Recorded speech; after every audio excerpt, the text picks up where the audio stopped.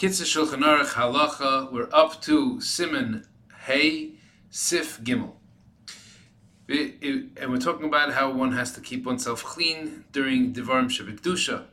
Im yesh tayal b'sareh, if he has any excrement anywhere on his body, afal pisha mechusah b'begadav, even if it's covered with clothing, aser b'divrei kedusha. He's aser to do things that are holy, that are kedusha. Shenemar, because when it comes to divrei kedusha, it says kol aitzmar say tamarno Hashem yichamechu. Every limb of my body is saying Hashem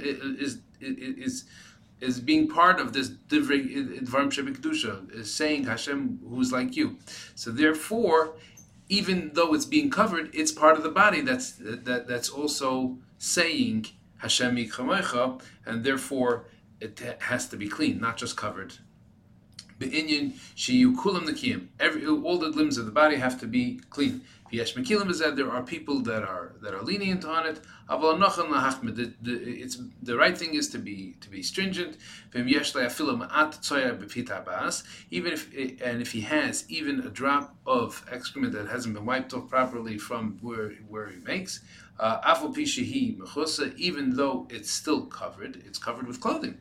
The Kule Al Milay Mahani, that's even worse. For the actual place where it originates, that's even worse. In its place, it's specifically even more considered more negative, more vile, more of a negativity.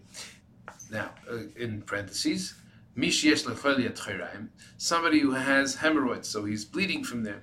Ayin Mogen Avram, look at the Mogen Avram, Sif Katan Ches, Shehevi Tshuvas or Advaz, Vehi Bechel Gimel Siman Shin Tezvav. As it says, it was Saif Divrei Mogen Avram, and at the end it says, Shekasav over there, it says that She'ein Letakana, there's nothing you could do to remedy this. Hutar Seifer. So the Kitzur Shulchan Aruch says, no, that's not true. You should look at it differently. Tzarech Liyos, it should say different.